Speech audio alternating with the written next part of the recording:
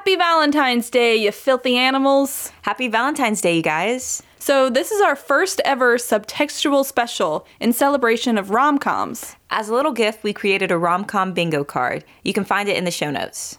So pop open a bottle of rosé along with us and enjoy this Valentine's Day special. We love you. Mwah. Hey, I'm Sam. And I'm Lizzie. And we're queer people who love movies. This is Subtextual.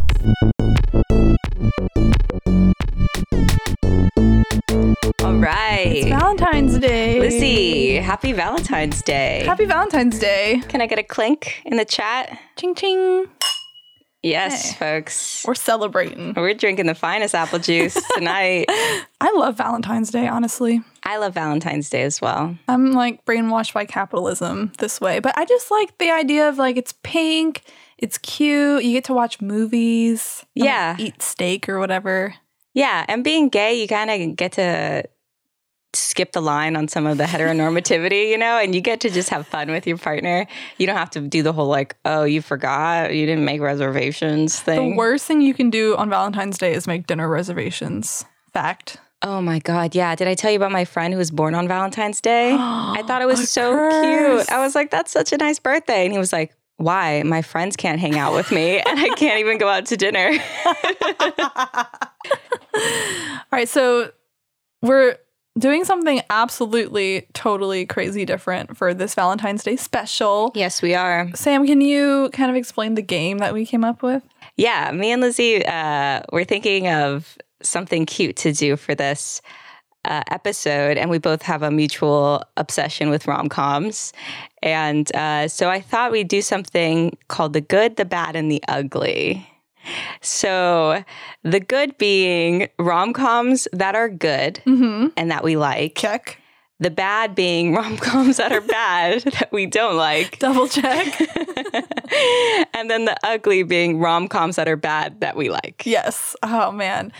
Oh, God, I've been a lifelong lover of rom-coms my entire life. You've been a lifelong lover your entire life? A lifelong life lover, life, love, and life. Live, laugh, love with rom-coms. My mom and I used to watch a shit ton of romantic comedies. Oh, same. Absolutely. I don't think you could escape it if you were born around when we were born. There was tons. Like every year was another huge one or like several huge ones. Yeah, it was like the golden age of rom-coms is like the whole time that we were growing up. Yeah. So Lizzie and I were discussing like where the fuck did these rom-coms go? Because we weren't imagining things, right? Like it wasn't the nostalgia, like huge stars were starring opposite each other. And these were like Jennifer Lopez, Meg Ryan, Matthew McConaughey, Drew Barrymore, Anne Hathaway. Jennifer Gardner. Yes, all of these people. Jennifer Aniston. Jennifer Lopez. And you're not crazy. They did disappear. And it's actually because of Avatar. Curse you, Avatar. James Cameron, you motherfucker. I knew it. Okay, I saw Avatar in theaters with my gay best friend in high school, and we laughed our dicks off. And then we like woke up the next morning being like, oh man, no one's going to take that film seriously. And I just feel like I've been punked my entire life that people, it like changed the industry. It was like a cultural watershed moment. And I was like, Jimmy Cameron is an ass lick, okay? This is like a social experiment to see if you'll believe that Avatar could have changed the course of cinematic history. I'm like, I've seen Pocahontas. Girl, this is Pocahontas, but blue. Yeah, so the reason that I'm saying Avatar ruined our lives is because, so the 90s was like the birth of the rom-com moment. Like 1989 is when Harry Met Sally was released, which is believed to be the first real romantic comedy. Like the first modern romantic comedy. Like it wrote the script. Yeah, basically. exactly. And so it all rolled over into the 90s. And before the formula kind of got old, as people believed it to be, like they were popping off like crazy. And they weren't just like regular independent film rom-coms. These were like studio pictures, blockbusters, multi-million-dollar pictures. Yeah, exactly. And so it's believed that like in the later 2000s, when like movies with higher budget like Marvels and superheroes and all this stuff came into the fold, that people kind of got tired of the like formulaic approach that like rom-coms were taking. But I find such comfort in that. I like knowing exactly how the plot's going to go, and just like you can plug and play all the different elements. Like she's a florist, she's a baker, he's wearing a tuxedo, he's wearing jeans. Like she doesn't like Christmas. Yeah, there's always like one mortal flaw like that. But in the end, they get together. Yeah. So if I could take, I'm getting some of this information from a Screen Rant article. So let me just read part of this because I think it's so fucking funny. Looking back now on the genre's heyday, it could certainly be argued that the most painfully obvious shortcomings involved a huge lack of diversity. This lack of diversity was spread across class, race, and sexual orientation, ultimately leading to characters that wider audience couldn't relate to. Wait, whiter or whiter? I think they're used synonymously here. Yeah, I wish that was like a note in this. No, wider as in general. With. Yeah. But I think it's so funny that they were like, so it died because there was no diversity. Period. The end. It was Period. So they died. They didn't try to diversify. They didn't try to get women in the writing room or people of color or queer people or anyone really. They're like, oh, well, white men can't write it. Therefore, done. End of chapter. They were like, but we're doing all this alien shit over here. It's easier to write aliens than it is to write gay people of color. Beings. Yeah, exactly. You know, and something else you mentioned, maybe it was from this article, maybe it's just from your smart little brain, but like you were saying that romantic comedies or something like them have come before, that they've been phases that have passed through cinema in the last 120 years that cinema has existed. So I predict that it's going to come back around maybe in the next 5 to 10 years.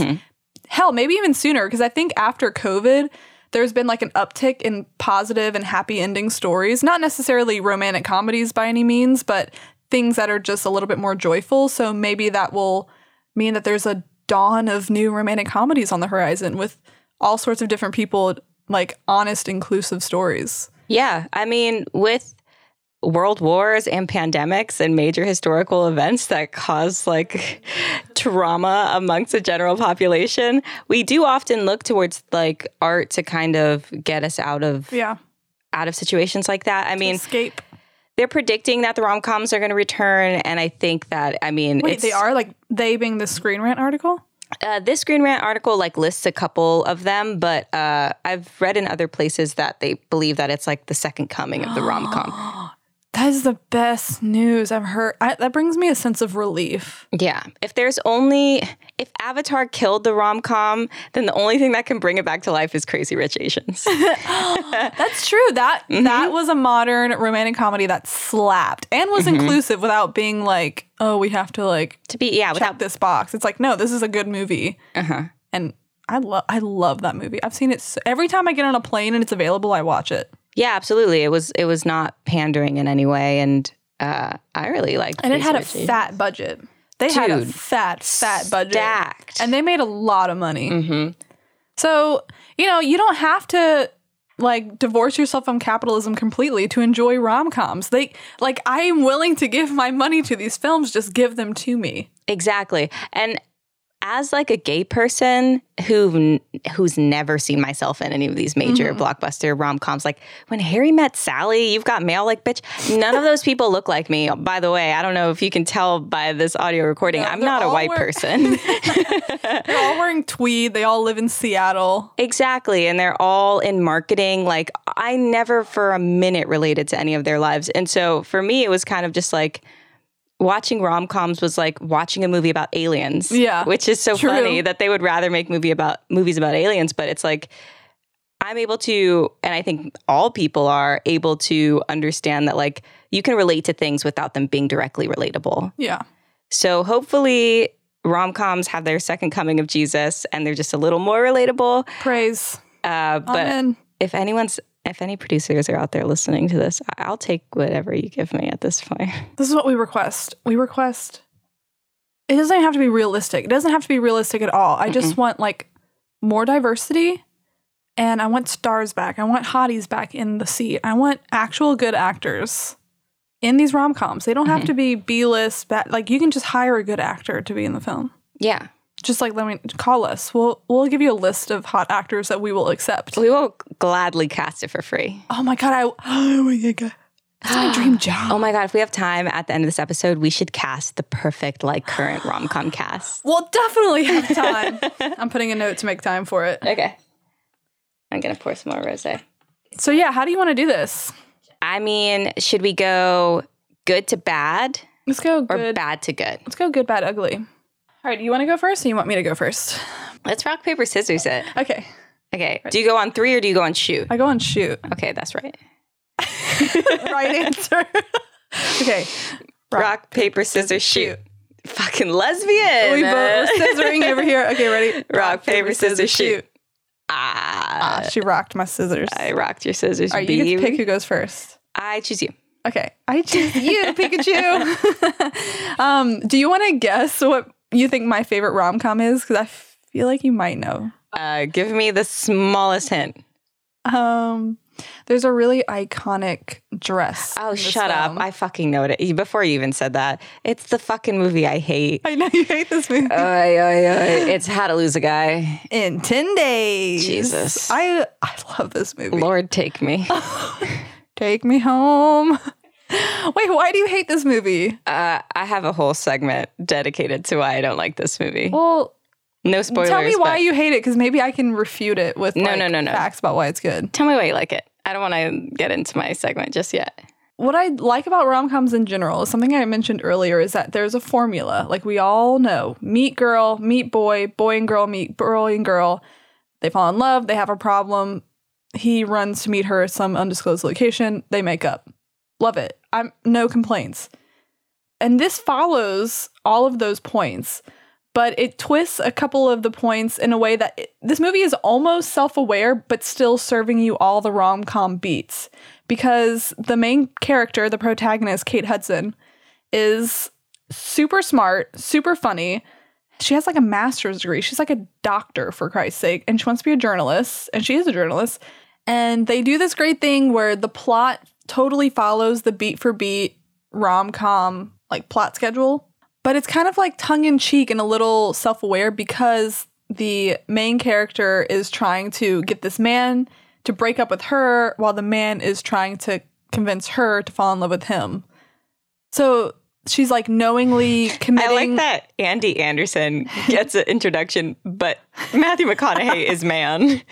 Matthew McConaughey. This December, Kate Middleton is a complex character. Matthew McConaughey is man. Matthew McConaughey used to do a lot for me sexually in my youth, though it's kind of fallen off. I mean, in this film, he has the perfect body, like too perfect. He's like smooth as a dolphin, dude. Like he has no hair anywhere on his body except for his head. And I don't know, like my bisexual nature is just like, ooh, hairless body. Yes, that's a man. I don't have time to unpack that right now for you guys. Okay, so But why do you not like this movie? You don't like this movie just because of him? He's from Texas, Sam. he ruins Texas for me, a person from Texas says. But like Jeb Bush, or one of the Bushes, all them Bushes be from Texas. No, Matthew McConaughey trumps them. He's the worst. He's worse than the Bushes? Yeah, I mean, You can't George mean that. George W. paints He now. started a war. But have you seen the paintings? They're really good, actually. I would die for one. They're pretty precious. Yeah, it's like It where does not, George Bush started high and bad. So George Bush started real bad and then has gotten better. But McConaughey has consistently gotten worse. He's fine. I don't mind him. Okay. But Kate Hudson is the best part of this movie. She is a comic genius. She is waist thin, which I usually don't like, but she wears the yellow dress. You know exactly what yellow dress I'm talking about, huh? I got a picture here. Do I? Picture. There's no way you don't know this yellow dress. I don't recall this dress. You don't recall this dress? I don't She's recall. the only person on earth that can wear a floor-length yellow silk backless gown with her hair in a fucking low ponytail and look amazing. I disagree. This dress is iconic. I don't care if you disagree. This dress is iconic. This feels like a courtroom hearing where you're like, do you recall this dress? Exhibit A. Y'all know what dress I'm talking about. It's like, I put this on the same level as the green dress that Keira Knightley wears in Atonement. Do you know that dress? I don't. Jesus Christ, woman. Do you even pay attention to costume design at all? You hear those keys a clacking? I'm fucking Googling this. Ooh. Gorgeous. She's gorgeous. All right. She's gorgeous. Here's the Keira Knightley dress from Atonement. That's nice, yeah. Emerald green, backless, silk. No tits, no bra. You love them bony. I love them bony. I don't know why. I guess I'm just brainwashed. Icing on your face. It's on you. Yeah, you got it. I get it? Yeah, I think so. Okay. All right, so... Okay, so I really don't have much in the way of discussion about why I don't like it. It all comes to the point that I think Matthew McConaughey is a B- actor, and that's giving him a lot of credit. And I think that he's not suited for rom-coms, and I think he makes them worse. But you are just ignoring Kate Hudson completely. She's amazing and hilarious, and the movie is mainly about her, which rarely happens in a rom-com. Well, there is a movie that is coming to mind that they could have casted McConaughey. It seems like they should have. Like, it was written for McConaughey. It's like a cowboy movie? No, it's Sweet Home Alabama. Oh. Who is the lead in that? It's the guy... Wilson or other? Wait, I get the two mixed up because there's like one that she's in love with and was married to. Yeah, that's Patrick Dempsey. Patrick Dempsey. Wait, are you sure? Am I sure? That's the one she's going to get married to. No, Patrick Dempsey is the one. Yeah, exactly. Yeah. But then there's the one that she was married to that she ends up with in the end. Exactly. This is the guy that should be Matthew McConaughey. Jake! You dumb, stubborn redneck hick! The only reason you won't sign these papers is because I want you to. Wrong! The only reason I ain't signing is because you've turned into some hoity-toity Yankee bitch, and I'd like nothing better right now than to piss you off. So this, in all regards, is Matthew McConaughey. Like, when you close your eyes, this could be him, right? It could be. But Matthew McConaughey, he can get silly, but whatever this guy's name is, I guess we should figure out what his name is. Yeah, you figure it out. Josh Lucas. He looks like Ralph Fiennes. Josh Lucas is very silly because it's a very silly role.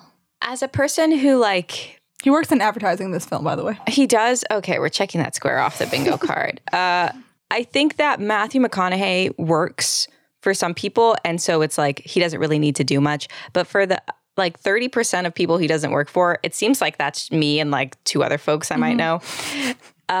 It just reads super slimy to me. Yeah. And maybe it's because I saw Dazed and Confused really young. Yeah. But all right. And I attribute that to my reason that I hate Ben Affleck. Because they both are terrible in that movie. I mean, you don't have to pinpoint your hate for Ben Affleck to one moment. It can be just everything he's ever done. It's the chin. It's his entire being. It's his energy. It's yucky. I'm coming around to liking Ben Affleck, but I have not. Ew! No. I've shown you the pictures of him getting Dunkin' Donuts, haven't I not? Okay, well, if that's your reason for giving him a couple more points, you're right. They're hilarious. Okay, I do want to show you real quick. Sam, I want to show you a scene from this film before we move on to your favorite, because this scene, I think about it, seriously, I think about it all the time, and it'll knock one of the spaces off of the rom-com bingo list, in that it's the final karaoke scene. So, a little context. This is towards the end. Kate Hudson's character just found out that Matthew McConaughey's character was only dating her to win a bet, and he just found out that she was only dating him for an article she was writing. And they're at this, like, big, swanky gala. Yeah. You walked into the party like you were walking onto a yacht. You had your hat pulled down real strategically over one eye. You had a scarf, I think it was apricot. Strategically tipped below one eye. You had one eye in the mirror as you make sure you had a real cool Gavotte. Yeah. And all the girls think that they'd be your partner, they'd be his partner, 'cause he's so vain. You probably think the song is about you, Ben Berry, you're so vain. Probably think the song is about you, don't you? So they work out their relationship angst to Carly Simon's "You're So Vain," and I relate to that. Who doesn't? I relate to that so much. So I've watched this movie probably once a year since I was 12, and I will continue to watch it, and it makes me giggle very, very, very hard. So your points for this film are Kate Hudson, yellow dress. Karaoke scene. That is more than enough. More than I've enough. liked Our love for worse movies for less. You let it die. So one more little fun fact before I let you talk.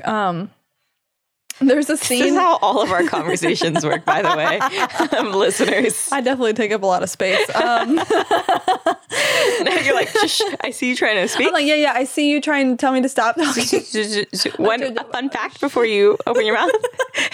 Okay, real quick, a fun fact. There's a scene where Kate Hudson takes Matthew McConaughey to the movies to see some rom-coms, and he has to pretend to like them because he doesn't want her to break up with him. But anyway, on the what's it called? The marquee. On the marquee, it shows the list of rom-coms playing, and number 2 is Fried Green Tomatoes. Hey, a rom-com and the fact that it is very romantic. Exactly. They acknowledge that it's a rom-com. They get points for that. They do. This movie knows what they're doing. All right, Samuel, what is your favorite? Wait, can I try to guess? Yeah. You think I could guess? I reckon you can get, yeah, I think you could. You reckon? I reckon. The contender in my corner, so we've got How to Lose a Guy in 10 Days. Slip of the tongue. The rosé is flowing. How to Lose a Guy in 10 Days on one side, and then we've got Mine on the other. You're saying that they're like polar opposites? I'm just saying they're going to fight. Is it like fucking Edward Scissorhands? No.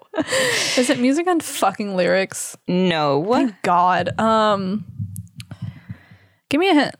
Barrymore is in it. Never Been Kissed? Nor. Is it Ever After? I don't think you're going to get it. Okay, what is Just it? going to go through the discography. 50 First Dates. No. I've never heard you talk about the film. It better not be that. No, what is it? I don't know. So I'm allowed to do whatever I want, and I have 2 contenders for the best rom-com. We have one which is on paper probably the best rom-com of all time, and that is 10 Things I Hate About You. Oh, that is a good one. I think that's a really good one. Yeah, it hits all the beats while also not being entirely formulaic. Yeah, and then it great kind soundtrack.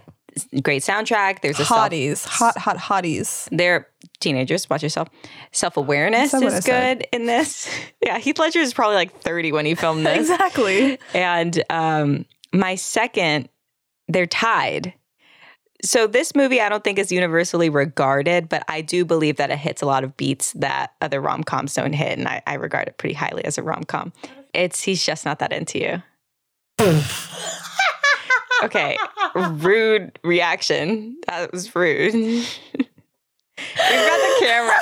Hey, look. Okay, so why are you giggling over He's Just Not That Into You? I'll explain later. Okay, let me give a breakdown because I feel like this was supposed to be an easy episode to record. I feel like I went very wide with it. So in each category, I have a subcategory. No. Listen. Okay. Too much work, you overachieved. So in every category falls the actor that owns the category. So in the good category, who owns it? We have Drew Barrymore. Yeah. The Drew Barrymore factor is what I like to call her. Yeah. Because every one of these movies, we can all agree, have interchangeable parts that can be filled by almost anyone because they're all white, like straight people. Mm-hmm. So it could all be whoever. But in the good category and in the bad and in the ugly, there are people who are common denominators within those subcategories. And I believe that Drew Barrymore is the common denominator in the good. Mm. Excuse you? I think 50 First Dates is just kind of shit. I think 50 First Dates is a bit opportunistic and mildly concerning. We're not talking about that. So she's the queen of romantic comedies. Drew Barrymore is undeniably the common denominator in some of the best romantic comedies, starting with The Wedding Singer, which was her first, followed by Never Been Kissed, which is my personal favorite. I don't remember liking that film when I watched it. It kind of like aggravated me for some reason. I probably need to go back. Josie? Yeah, I guess I didn't believe that was real.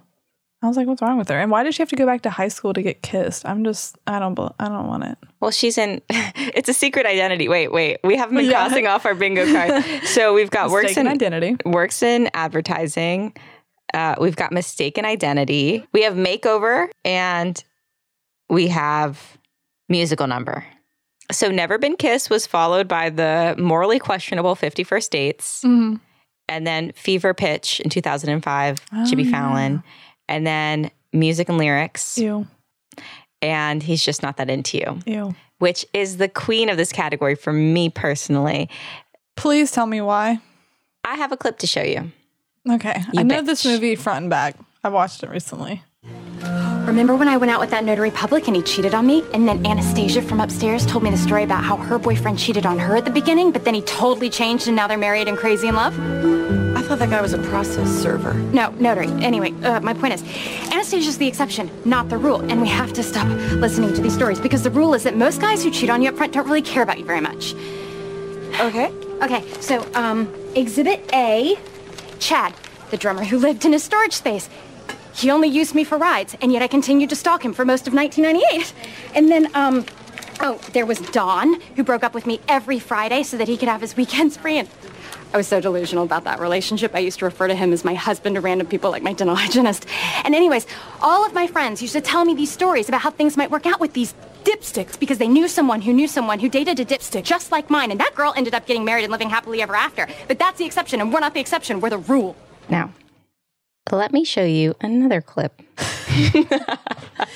You're just trying to sober me up. Does that scene remind you of any other scene? Christ, you don't know the rules? Have an aneurysm, why don't you? There are certain rules that one must abide by in order to successfully survive a horror movie. For instance, number 1, you can never have sex. Big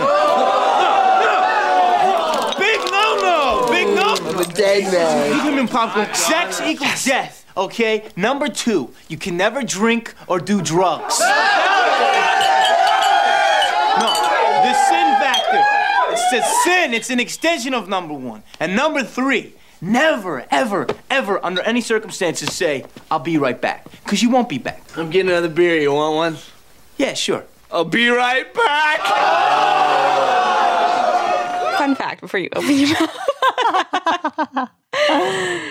So I could probably write many essays, probably a doctoral thesis on this. But I believe that the little thing that horror movies scratch, formulaic, basic horror movies, and rom-coms scratch are the same exact thing. They follow the same archetypes through the same stories, and it all ends the exact same way. Yeah. So I think that there's a huge overlap for people who enjoy rom-coms and horror movies. They might not notice that they like both. Sometimes they really like one and don't like the other. But I think that there is something to be said about like, and directors are almost like magnetized to these stories, right? Because you have a chance to either pay homage to the genre, which is a lot of what Scream has been doing in its multi-sequels, but like also you could subvert the genre, which is what the original Scream did. And I think that rom-coms can learn a lot of lessons from horror in a way that like you can be recycled. Being recycled is not a bad thing per se, but like as long as you're self-aware, I think the audience can have a lot more to take from the actual movie. So that's why he's just not that into you. It's my number 1 in this category. It subverts the genre very well. It's incredibly self-aware. And they adopt this like super annoying structure, which I actually love, which is like this star-studded vignette thing where there's like 7 storylines. And they kind of intersect, sort of. And it's every single celebrity you ever heard of. Ben Affleck, Jennifer Aniston, let me just read you this cast list because it's insane. So we've got Jennifer Goodwin, who's Gigi, Jennifer Aniston, Jennifer Connelly, God, so many Jennifers. So many Jennifers. Scarlett Johansson, Justin Long, Ben Affleck. Drew Barrymore is in this, like I mentioned. Her storyline is the best. Yeah, there was like no shortage of famous people in this, and I think it could be, on the first pass by someone who probably doesn't appreciate romantic comedies, it can seem very reductive, but I think that if you've seen as many romantic comedies as I have, as well as many horror movies as I have, it's like a very refreshing watch. Are you going to be mad or are you going to gag that was my choice for the bad category? I knew there'd be overlap. I knew there would be overlap. I didn't expect it to be like this. The point you make about rom-coms and horror scratching a similar itch because they're these like formulaic beat for beat movies is very astute. And I wonder if we could like pull any parallels from the future because of what you just said between this movie and Scream. But watching this movie fills me with such a rage that I can hardly contain myself. I draw very little joy from this film. And what joy I do draw comes almost exclusively from Drew Barrymore. So cheers to the queen. Let's cheers to the woman who made this all possible. Hey, here's to you, Drew. This is for you, Drew. I use her makeup too sometimes. Our whole kitchen is Drew Barrymore applianced. So moving right along to the bad, meaning actually bad, because I thought I was clear with that. But Lizzie, I think, took it to mean something else. I think He's Just Not That Into You is just a bad movie that you don't enjoy. A bad movie that I don't enjoy. I want to enjoy it because you're right. It is very smartly written. I love the title. I love a title that's a phrase. There Will Be Blood. Tu Wong Fu, thanks for everything. Love Julie Newmar. Big fan. I love vignettes. And I like how they string together these montage-like sequences that are like multiple characters that we don't meet, answering different questions about love. That's genius. I love that. And you're right, it does do its best to lay out some of the rules of hetero romance in this film, but the characters are so deplorable. There's so many whys and question marks in the plot, so maybe I'm getting too bogged down about like the casting and the script, but this movie just drills like a fucking corkscrew into my brain. You're telling me a white man, when given the opportunity to marry Jennifer Aniston, would say no? Unrealistic. That's my biggest bone to pick. But it's Ben Affleck, which is the perfect casting because he would be the one. Like his cargo shorts with his fucking chin. Like he was casted in a way to make me hate him for my whole life. But like, he suits that role so perfectly.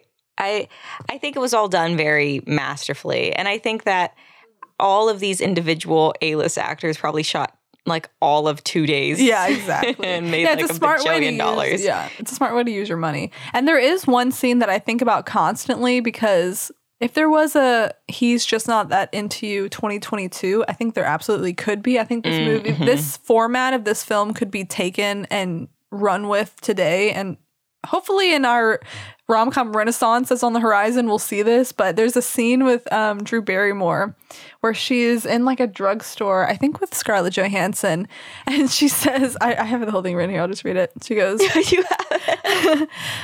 I had this guy leave me a voicemail at work, so I called him at home, and then he emailed me to my BlackBerry, and so I texted him to his cell, and then he emailed me to my home account, and the whole thing just got out of control. And that's just, to me, that's such a time capsule for the times, and not much has changed today. Like, there's all these different ways to connect and avoid and be avoided and, like, figure out, do they know I'm here? Do they not know I'm here? Are they intentionally ignoring me? Are they stalking me? They have all these avenues to stalk me. Like, and that still really tickles me. That and the scene where she gets that voicemail from that singer guy. Like, all her gay friends are crowded around her. Yeah. Mary, Mary, Mary, Mary. And then she gets another voicemail that's like, Jenny. Oh, shit. Who did I call? There are some really genius moments there. So before we move on from He's Just Not That Into You, if you guys are keeping up with the bingo card, He's Just Not That Into You checks the cheating card because of, what's his name? Bradley Cooper. Bradley Cooper cheats on Jennifer Connelly. And a smoker. A cheater and a smoker.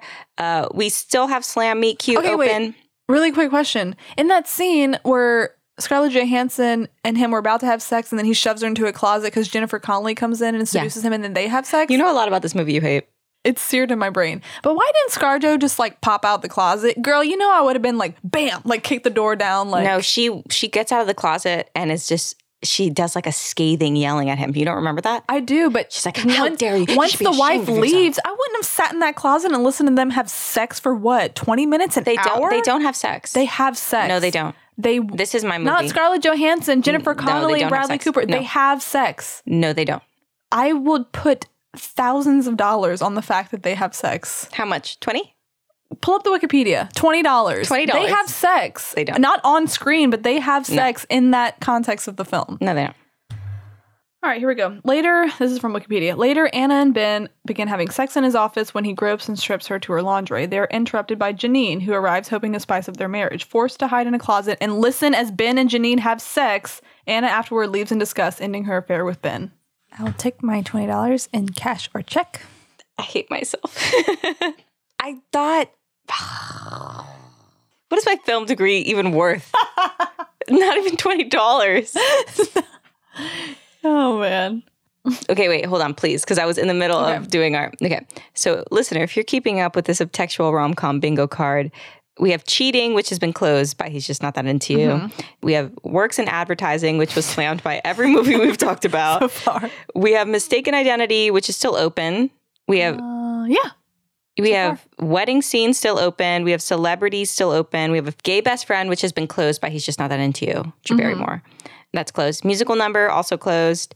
Friends to lovers, closed by He's Just Not That Into You. And then makeover is still open. But it'll be closed. So we're close to getting 4 across the board. We just need a celebrity, a character who is a celebrity that falls in love with another. So you were explaining why He's Just Not That Into You is a bad movie that's actually bad. I think I've made my case. What is your bad movie that's actually bad? My bad movie that's actually bad is What Women Want. Oh, I can agree that movie is bad.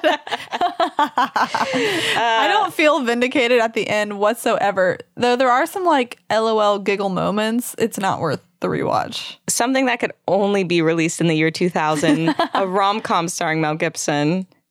Who okayed that? Oh my God. Do you know that there's a remake called What Men Want, where a woman gets the ability to listen to men's thoughts? Like, I think it came out like last year. Yeah. I was thinking about that because I was considering doing, for a good movie that's good, Love Don't Cost a Thing, which is inverse of She's All That. She's All That is Freddie Prinze Jr. making over the nerdy girl. Right. And Love Don't Cost a Thing is Christina Milian making over Nick Cannon. Oh, yeah. There's also a He's All That just came out on Netflix.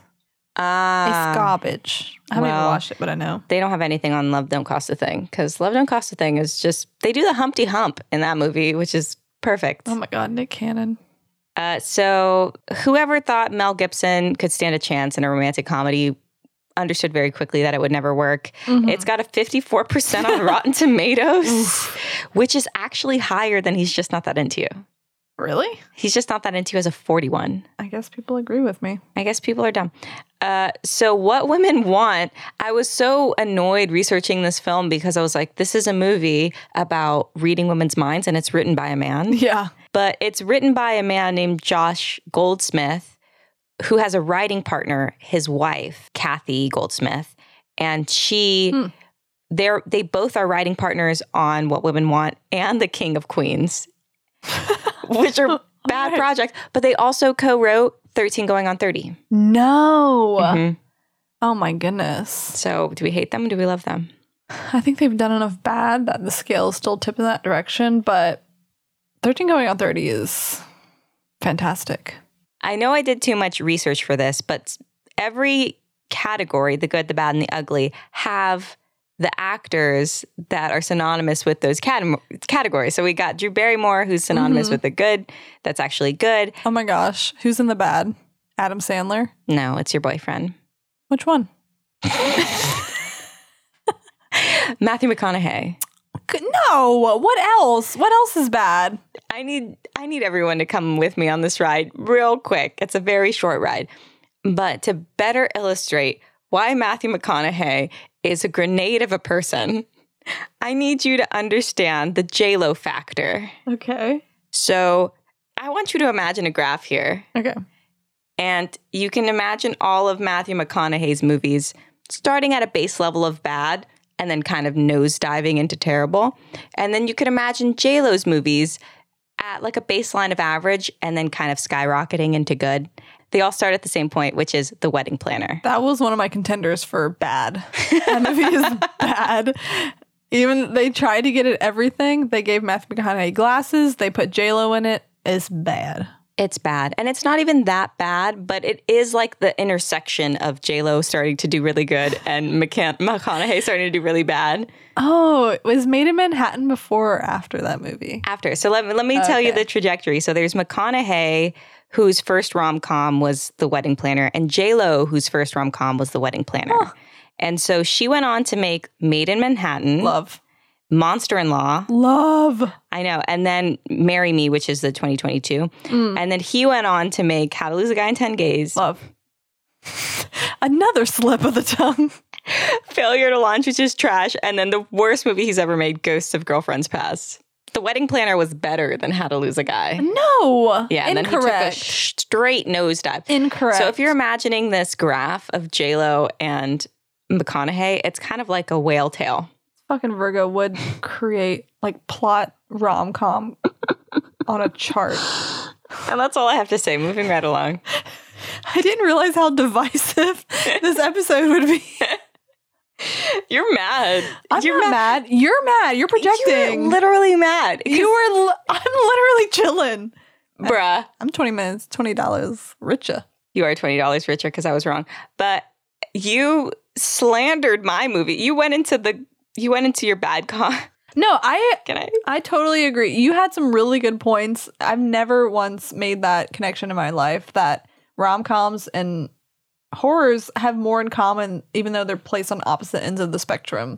I would be curious to know, because like I know diehard horror people, and I wonder how many of them are also whores for the rom-com genre.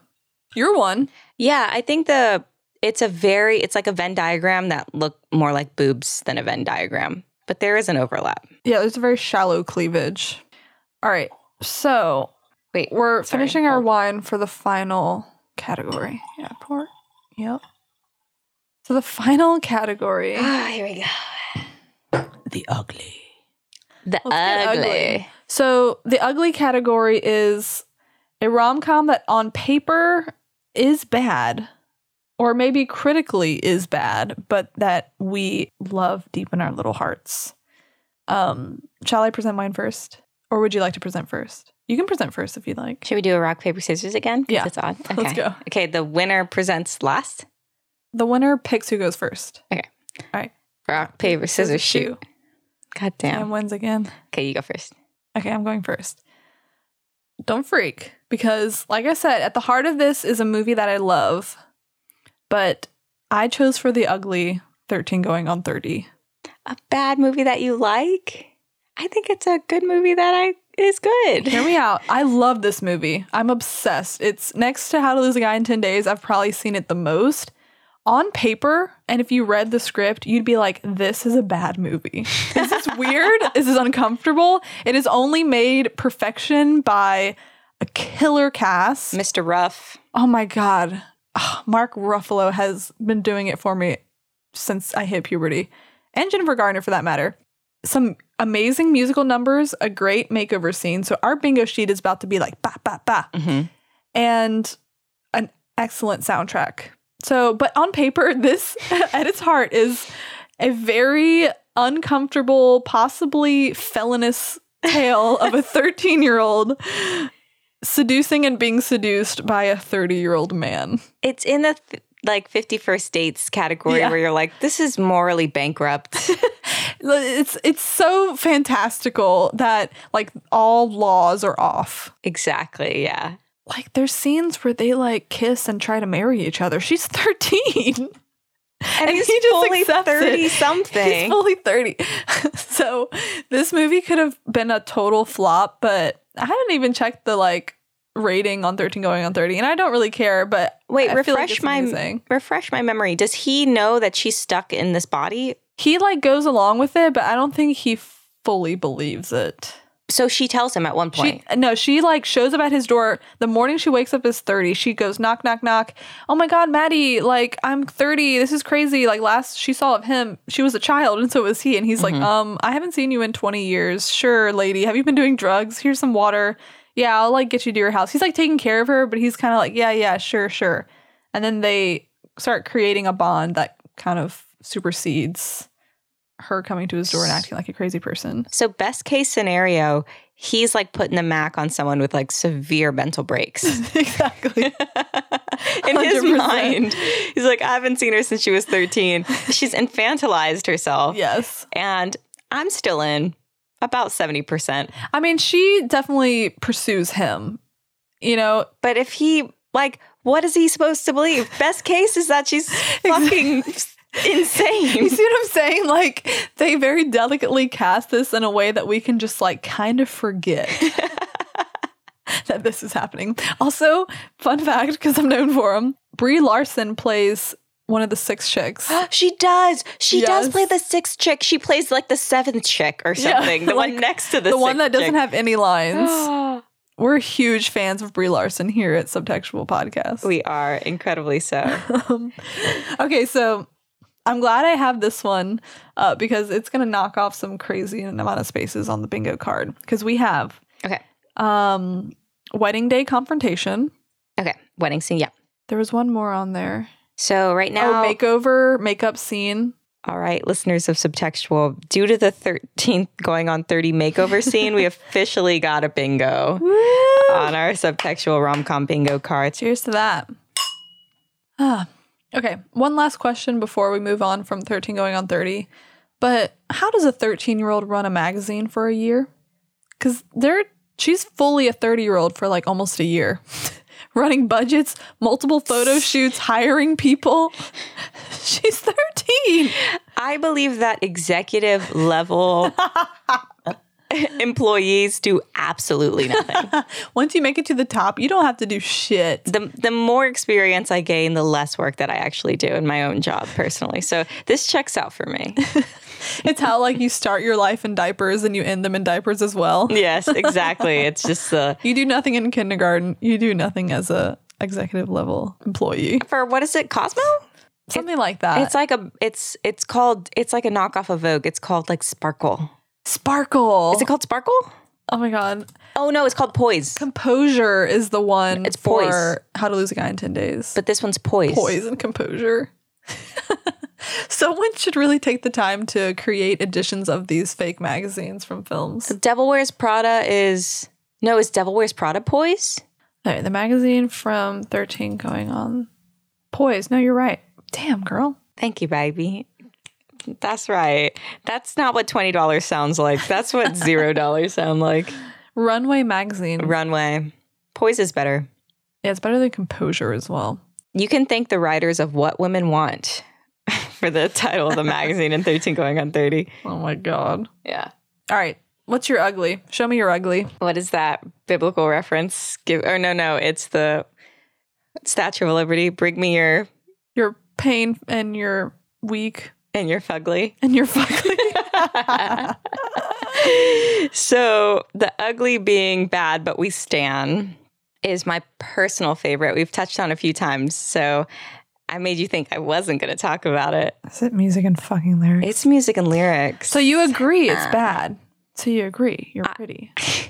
I understand that the world thinks it's bad. Because it is bad. No. No. I've never seen two people with less sexual chemistry. You've never seen this movie. I've seen this movie multiple times with you. I once lived with you for such a time that I saw you watch it, press play on this film 3 times in 24 hours. I don't claim you. That's my roommate. How dare you? You did not? Okay, listener, there is a huge chance that you have not seen this movie. 'Cause I think I could throw a boulder at the human population and not hit a person that's seen this movie. I wonder why. Music and Lyrics stars Hugh Grant of Notting Hill fame and Drew Barrymore of Drew Barrymore. Of Drew Barrymore fame. This is a film that is directed and written by the writer of Miss Congeniality. Oh my God. Genius film. The other contender for It's Bad But We Stan was My Best Friend's Wedding. We already touched on that on this podcast, but it is at the end of the day, she crazy. Those characters are bad, but we stan it, and I stan this movie for the same reasons, that it's basically a musical. Yeah. Okay, let me fill the listener in, because I could give you $20 a million times and guarantee that the person listening to this has not seen Music and Lyrics. Music and Lyrics follows the washed up pop star from the 80s, played by Hugh Grant, who is in a Daryl Hall & Oates type band that becomes more popular without his presence. So he's kind of washed up in the present day. And he is asked to write a song for like the Ariana Grande of that moment. That's exactly how I would describe her. Yes. So she's like a very prominent, very now like hot little pop star. So he's been asked to write a song for her. He's basically broke at this point, but he's sort of like Elton John, where he can write all the music, but he can't write any of the lyrics. So that's why he's never been able to write music on his own. And shortly after being tasked with writing the song for this major pop star, he meets Drew Barrymore, who is his, what do you even call Plant daddy? Plant daddy? Like, she has to come to another realistic rom-com job. Yes, she has to come to his apartment and water his plants. And so I'm going to show you the meet cute. Okay, Lizzie, I'm going to show you a scene in which the main character, Hugh Grant, is attempting to write a song with another lyricist, and then Drew Barrymore comes in to water his plants, and she kind of like fills in the lyrics. You're missing the point. From the first line, give it up, I'm a bad hot witch is okay. But then it should be... But with some magic, I just might switch. Sorry, what did you say? I don't remember. I think it was, but with some magic, I just might switch. That is actually quite intriguing. That's not my lyric. No, I know, but it's a lovely phrase. Look, if you can't handle anything except Moon and June, why don't we just let Plant Girl finish the lyrics? Plant Girl? Give it up. I'm a bad hot witch, but with some magic, I just might switch. Finish it. Let's fly my broom to the stars above, and we'll charm our way back into love. So what did you think about that scene? I think Drew Barrymore is a gem, and Hugh Grant is a little piece of poop. Everything that is good about this film comes from Drew Barrymore. True or false? False. What else is good? The music. You're going to make me listen to that one song, aren't you? It's going to be stuck in my head all month. I've been living with a shadow overhead. I've been sleeping with a cloud above my bed. I've been lonely for so long. Trapped in the past, I just can't seem to move on. I've been hiding all my hopes and dreams away, just in case I ever need them again someday. I've been setting aside time to clear a little space in the corners of my mind. All I wanna do is find a way back into love. I can't make it through without a way back into love. I'll let you forfeit the $20 you owe me if you agree to do a duet to that song with me at the next karaoke night. I'll take it. I break even on my film degree. Shake on it. Okay, that's as much as I'm going to talk about Music and Lyrics. I think I've talked about it to hell and back. I love this movie. No one's seen this movie. If you've seen this movie, like, hit my line. I would love to know that other people exist in this reality. That'd be great. Someone's like, yeah, it sucks. Positive reactions only. I will delete your negative comments. And okay, every category has its actor, and my actor for the It's Bad But We Stan is Anne Hathaway. Amen. Every single rom-com she's been in has been just bad. Questionable. One day, bad. Yeah. I wanted to like it so much. There's Ella Enchanted. Is that a rom-com? No, it's more of like a fantastical musical. Yeah. But Princess Diaries 2, because the first one I wouldn't consider a rom-com. The second one is a rom-com where she's like trying to find someone to marry. Bride Wars with Yellow Dress. Kate Hudson. Valentine's Day. Oh. Which is like a smorgasbord. What are you doing tonight? We should watch that tonight. We can watch it. I've got shit else to do. And then Love and Other Drugs, which is Gyllenhaal. Oh. Whatever. Anne Hathaway could literally... I could see a video of her like killing a dog and I'd be like, oh, she was having a bad day. That's why she's the actress of It's Bad, But We Stand. I agree. Thank you. Love you, Anne. End of my dissertation. Watch Music and Lyrics. Please, somebody. I'm so alone with this movie. Don't help her. She's done this to herself. All right. So to wrap us up, we said we would play one last game for Valentine's Day. And that is to cast our perfect rom-com and come up with a one-liner. Okay. So for the sake of something new, can we make this gay? Why don't we cast the straight people in this like how straight people would cast the gay people in this? Like there's just one auxiliary character that it's so small. Like they're a straight best friend. Yeah, exactly. The straight best friend is on the queer rom-com bingo card. Exactly. Okay. So we're casting the two leads. Yeah. I think we just keep it classic. One singular couple. We cast the straight best friend and the backstabbing best friend. So what kind of couple are they? We're doing like NB. We're doing like WLW. We're doing like... Oh my gosh, it's like a delicious fruit bowl. I don't think we can go wrong anyway. Yeah. How about this? We pick one person that we couldn't live without in our rom-com, and then we decide who's the best from there. Cast around them. Okay, yeah. So... this is like exciting. Okay. I'm butterflies. Okay. Oh my God, Zoe Kravitz. Zoe Kravitz, the hottest creature to bless this earth. Okay, so who would pair with Zoe Kravitz? Oh my God. God, it's like endless. Me? You can cast me. I'll do it. I'll do it for cheap. I volunteer. I'll do it for negative money. I'll pay to be in this bitch. Okay. Wait. All right, you let me pick Zoe Kravitz, so I'll let you take the reins on her partner. Who? Elliot Page. Oh, that would be cute. Has Elliot Page done a been rom-com? in a movie? Like as Elliot? Not that I know of. Okay, Elliot Page and Zoe Kravitz. Excellent pairing. I mean, right? Yay. Like, that's like, my whiskers are like twitching. I would slam my ass into that theater seat. Okay, so Zoe Kravitz is the lead, but she's a good girl. She's not, her tattoos can be there. They're not to say that she's bad. Yeah. Does she work in advertising? What is the gay? She's a barista. She's a barista. The gay version of advertising. Okay, so she's a barista. I feel like I'm playing MASH with celebrities. Oh my God.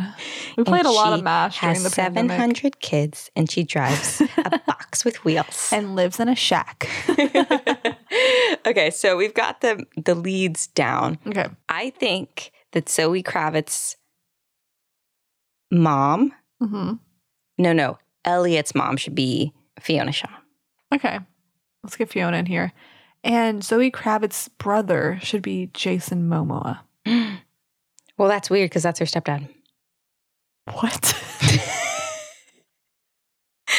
What? IRL? Wait, I want him to be my stepdad. Zoe Kravitz's mother, Lisa Bonet, is currently married to Jason Momoa, and that's her stepdad. Someone get this woman some water. I feel faint. The room's getting smaller. I can't wait to Google that later. You didn't know that? I thought that's why you said that. No. Oh, no. Okay. So, Zoe Kravitz. Like, what's the plot? Okay, well, she needs an unrealistic job. She needs to, like, own a bakery or own a coffee shop or... Yeah, she needs to work, like, flowers. What if... Like one of the arcs of the plot is that she's like entering the workforce as like a capitalist like mindset person, but part of her like journey with Elliot Page is kind of giving up the lifestyle to pursue something she actually loves, kind of deal. Yes, I love that. Yeah, like, oh, here we go. Like maybe she's trying to become a lawyer or something that's like, oh, not that. That's actually a good job. But what if she's set to become partner at her father's law firm? Okay. Yes. So for Zoe Kravitz's father, the partner of the law firm, I'm thinking Morris Chestnut. Mm-hmm. The father, the adopted father from Like Mike. Yes, that's NBA player. Yeah, he looks like he owns a law firm for sure. Yeah. So that's her dad. So she is trying to kind of be the person her dad wants her to be. Mm-hmm. And like she maybe stumbles across Elliot like at the coffee shop? At a coffee shop. Mm-hmm. Yeah. And that Elliot works at, but maybe she assumes that Elliot just works there, but maybe Elliot owns it and it's like their dream, like something they've worked really hard, and that's kind of like a misunderstanding. Oh, yeah. Like she just assumes like, oh, you just work at a coffee shop. Like, what are you doing in your life? And she's like, actually, I own this place. This is like, I've worked really hard to get here. So you're saying mistaken identity. Mistaken identity. So like Zoe Kravitz is like getting her caffeine every day. She's like, I've really got to bang through all these cases that I have to do for my dad's law firm. Mm-hmm. And they kind of come in with like an entitled classist understanding when they meet Elliot Page. And, you know, Elliot's trying to maybe relate to them. Mm-hmm. And Zoe Kravitz's character is like, you couldn't understand, like you're just a barista or whatever. And then Elliot's like, actually, I enjoy working the counter, but I own this place. Yeah. And so like they start this like whirlwind romance. Mm-hmm. In the third act, Redemption, Zoe can roll up her sleeves and do some service work to say like, I always undermined your business because I never understood how hard it was. So I'm going to roll up my sleeves and I'm going to try to understand how fucking hard it is to make coffee. And they go to the latte art Olympics. Yep. And Elliot wins. Duh. Yes. Okay, there needs to be like a straight best friend. Elliot's ex-girlfriend, Mm-hmm. Miley Cyrus. Sure. Why not? We need someone to be a little evil. Yeah. She'll be misunderstood though. We'll come around to her in the end. And then Zoe's best friend. I'll leave you to cast. It should be like the straightest straighty to ever straight the planet, right? Like instead of like the gay best friend, it's like the dumbass straight best friend. Yeah. You could do like a himbo. A himbo? What's a himbo? I'm so exhausted from educating you all day. An attractive but unintelligent man. Huh. Oh, shut the fuck up. Yes, Titus Andromedon. But make him straight. Yes, but he's like a straight guy. Yes. Cast him. I would die to meet that actor. Straight. What is his name? Titus Burgess. His first name is Titus in real life? Yes. Oh, God bless America. Okay, so for our 2022 rom-com cast, we have a plot in which the main character, Zoe Kravitz, is trying to impress her father by being a straight-laced partner-to-be at his law firm. Mm-hmm. Her father is played by Morris Chestnut. Then, while getting coffee, she runs into Elliot Page, who she initially looks down upon for being a service worker.